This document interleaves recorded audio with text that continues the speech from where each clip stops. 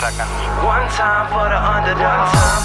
Ignition sequence start. Let me see you put 'em up. Reach the sky, touch the stars up above. Cause it's one time for the underdog. One time for the underdog. I'm Patrick Bet-David, host of iTunes, and today we're going to talk about how to handle rejection as an entrepreneur. Number one, look, everything I talk to you right now about rejection has to do with perspective. Everything is perspective. Some people have a hard time dealing with rejection, yet at the same time, they do it all the time. Look, you reject people on a daily basis. Every day you're rejecting people. Matter of fact, today, odds are you have already rejected 30 people today. Well, what do you mean, Pat? If you unfollow somebody, that's a rejection. If you unfriend somebody, that's a rejection. If you block somebody, if you press end call to somebody, if somebody sends you a text and you know you got the text, you read the text, they see you read the text, you don't respond to it, an email you move to junk, that's all a form of rejection. So when people start kind of looking at it and say, well, I'm so afraid of rejection, what if people reject me? Well, how about you stop rejecting people? Are you planning on doing that anytime soon? The answer is what? Of course no, because you don't like some people, you don't want to do business with, you don't want to be connected with some people. There's nothing wrong with that. So when you think about it from that perspective, it becomes okay for others to reject you because you do it 30 to 100 times every single day. That's point number one. Number two types of rejection. One could hurt your feelings, and I understand that. The other one that hurts your feelings, I don't understand that. Let me explain. If your loved one rejects you, I get it. It could be painful. If your kid rejects you and your mother rejects you, your father, your husband, your wife, if they reject you, of course it ought to hurt a little bit because it's people you love. But if somebody you're trying to do business with who doesn't know you, who doesn't really care for you, who doesn't love you, who doesn't know how you are as a human being, and they don't yet see you being able to fill a need for them, yet is the key word. Why are you so worried if they reject you? Why are your feelings hurt? They're not your family. They're not your friends. You're somebody that's just a stranger they met, right? Now, the more that relationship gets deeper, they then feel more committed to wanting to do business with you. But if they do reject you, you have to have perspective and say, this wasn't my mom, wasn't my dad, wasn't my sister, wasn't my kids, I'm probably never going to meet this person again. Why am I upset about it? Boom, move on. In that split second, if you tell your mindset that thing, you're out of it. Number three, lifespan of feelings. Look, let me explain it to you this way. There's not a single person that doesn't like being rejected. Not one person. Not Trump, not Obama. Nobody likes being rejected. Not LeBron, not Kevin Hart. Nobody likes being rejected. Not a single soul. But the difference between the high achievers and the rest is their lifespan of how long they dwell on that rejection. The average person who gets rejected, they think about it for days. They keep telling everybody about it. My mom, my dad, my ex. I can't believe they said no. I can't believe she said no. And eventually the goal for you is to go from 3 days to 1 day to 6 hours to 1 hour to 10 minutes to 3 seconds. I'm hurt. I can't believe it, man. Who the hell are they? Next call. Boom. So your goal is to constantly shorten the lifespan of the feeling you get from being rejected. It is never going to go to 0 seconds because when that happens, you're a robot, and you ain't going to be a robot anytime soon. We have feelings, but you want to bring it and make it as short as you can as possible so you can move on to the next task. Number four, anticipation. I got this from Tom Hopkins. I think 20 years ago I got this from Tom Hopkins. It's 4 reasons why people buy and 4 reasons why people don't buy. I had an additional bonus site here as well, but it's to anticipate. So when you know this, why people buy, and you notice why people don't buy, you know how to tailor your presentation or the way you speak to the client. So you're already addressing it before things come up. So here's 4 reasons why people buy. Status, peace of mind, security, need. I also put scarcity. People like to buy things that are scarce. I went to a store the other day to look at a Patek Philippe watch, right? The guy starts explaining to me the history of Patek Philippe watch. It takes 1,000 people to build one watch. Let me say this one more time. It takes 1,000 people to build one Patek Philippe watch. Some of you guys are going to say, Pat, that's insane. Go look it up. 1,000. Now that's the reason why it costs a couple $100,000 to buy their watch. Upwards of one of their watches sold for 25 million bucks. He started telling me the scarcity of owning this watch, the status of owning this watch. This is not a peace of mind sale.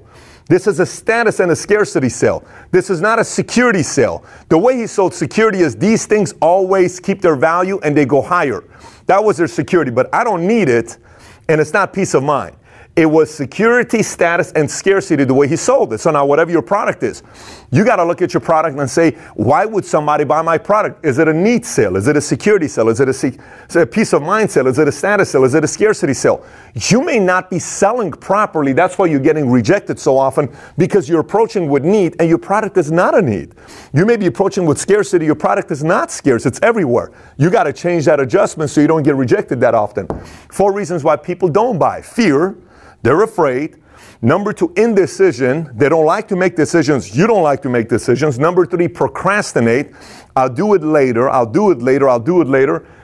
Or last but not least, they will never ask, right? So how do you address this? You say, look, John, Mary, the clients that I deal with, they take, their investments very seriously. And because of that, they want to make sure they make the right decisions because they want to be around the right community. Say your product has to do with real estate, career, and so they want to be around the right community. They want to have a peace of mind that if they buy this property long term, at least they're getting something tangible. So when you buy real estate, you have something tangible. It's secure. Because if you're planning on living in this house, like you said, for 20 years, you don't really have much to worry about. Here's how real estate's done the last 20 years. And last but not least, a need to live in a place to raise your kids with the school program that we have in this area. It's a great school. And you're going through this, you're addressing it in your presentation, or you're going through this and you address why some people don't make decisions, then the rejection level goes lower because you're getting better at sales. Now, again, I can go deeper in this, but I'm just giving you a glimpse of this year. We have a sales course coming out very soon. That's going to be 3 hours of me teaching A through Z. You have a stack of notes. I'll be teaching a sales course, online sales course that you can go out there and buy. It'll teach everything that I look at when I'm developing a salesperson.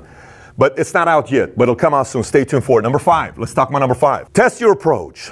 Change your approach. Push the envelope. What do I mean by test your approach? I remember when I was coming up and I was selling, I was testing so many different approaches. I'm like, let me try this one out. Oh, wow, it didn't work. Let me try this one out. Wow, they let me come meet with them. They didn't buy, but at least I went into their house and they were willing to listen to me. But I didn't do well, but I wasn't because I wasn't good here. But at least I got in. So, man, I'm getting better at getting into the house and getting my foot in the door. This is pretty exciting because that's one skill, to get a foot in the door, right? But I started testing. I mean, there was so many. One of the ones I would do is the following. I would say, listen, John, can I ask a serious question for you? Yes. How would you like to be 5 years younger? And they would say, I'm sorry, what do you mean? How would you like to be 5 years younger? I want you to go back 5 years ago. How would you like to be that age today? And they would start laughing. Come on, Patrick, where are you going with this? No, John, I'm being serious with you. How would you like to be 5 years younger? I'd love to be 5 years younger. What's your point? Here's my point, John. In the next 5 years, you are going to do business with me because I'm not going to stop following up because I know my product is good. I'm just trying to save you 5 years by doing business today and not waiting 5 years because that'll make you 5 years younger. Ha, ha, ha, ha, ha. Break the ice. Boom. Take their order. Happened so many times. But I had so many different approaches that I tested, or there's probably a couple hundred approaches that we tested. And then when it worked, I taught it to my sales team. When it worked, I taught it to our sales organization. And it kept going over and over and over again. But keep testing your approach. Don't be afraid to test a little bit. Don't be afraid to test a route and say, wow, this worked. Now, this definitely didn't work. Cross this one out. Don't bring it up again. But you got to keep testing your approach. And eventually this goes lower. Number 6, follow-up king. Listen, this to me, hands down. I saw so many people in sales that I would compete with. They would say, some will, someone, so what next? And that may be a good philosophy for motivational speakers to sell. If somebody doesn't want to buy, move on. Their loss, your gain. Next customer. Sounds maybe good to trying to get rookie people to feel good about being rejected, but maybe you got rejected because you're actually not good. Maybe you got rejected because your approach isn't good. Maybe you got rejected because you're not paying attention to details. So what happens? So you want me to keep telling you you're doing a great job and keep failing because your approach sucks and not addressing the actual issue? Here's the problem. For me, coming up, I took that philosophy for the first 2-3 years of sales. Some will, someone, so what next? It is what they don't want it. Let's move on. That's not the case. That's not the case. I gave you 2 stats earlier. 47% and 92%. Check this out. 92% of salespeople quit before the 5th magical contact they make on follow-up. Let me say this one more time. 92% of salespeople follow up once. Not right now, Johnny. No problem. Follow up twice. Not right now, Johnny. Follow up 3 times. Not interested. Follow up 4 times. Not right now. The fifth time, they're going to say yes, but you stop following up. 92% stop right there. The fifth one, yes, but you stop following them. Now watch this. Follow-up has to do with nurturing a relationship, right? If you want to go and have a one-night stand sale, that's fine, but it's not going to lead to leads. But if you want to have a nurturing relationship to make the sale bigger, that's the follow-up aspect. That's the relationship aspect. That's taking notes. That's when you call them from a phone number, you save their number and store and put their date of birth, anniversary, favorite sports team, so you remember stuff about them because you're nurturing the relationship. Let me give you the other stat. A person who nurtures a sales relationship versus one who doesn't nurture a relationship. The one that does nurture the relationship and goes deeper makes a 47% bigger sale than the one that doesn't nurture. Let me say it again.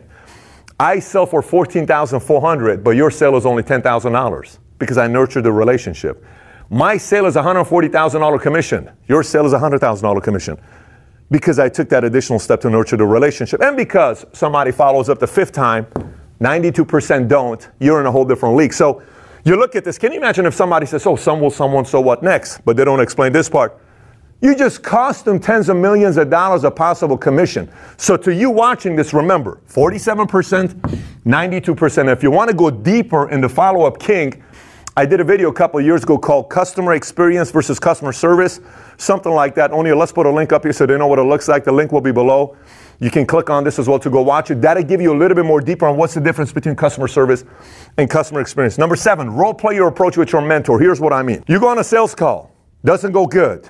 Instead of going in your car harping on what took place and on that 30-minute drive to your next appointment, actually call your sales manager, call your sales mentor, call your whoever it is that you can call that you're reporting to and say, here's what happened, I didn't make the sale. Why? This is what they asked. This is what I said. What should I have said? Can we role play? Yes. I'm the customer sales manager. You play the role of me. Great. You say what the customer said. He says whatever back. Then he said what the customer said. He says whatever he says, his rebuttal. Go back and like, oh my gosh, that's great. I didn't say it. Then you record it. And then you give the other part. Customer said this. They said this. Customer said this. You say, oh my goodness, that's so amazing. And then you explain whatever areas that you felt was a leak. They may say, no, that's not fine. That's totally fine. Don't worry about that part.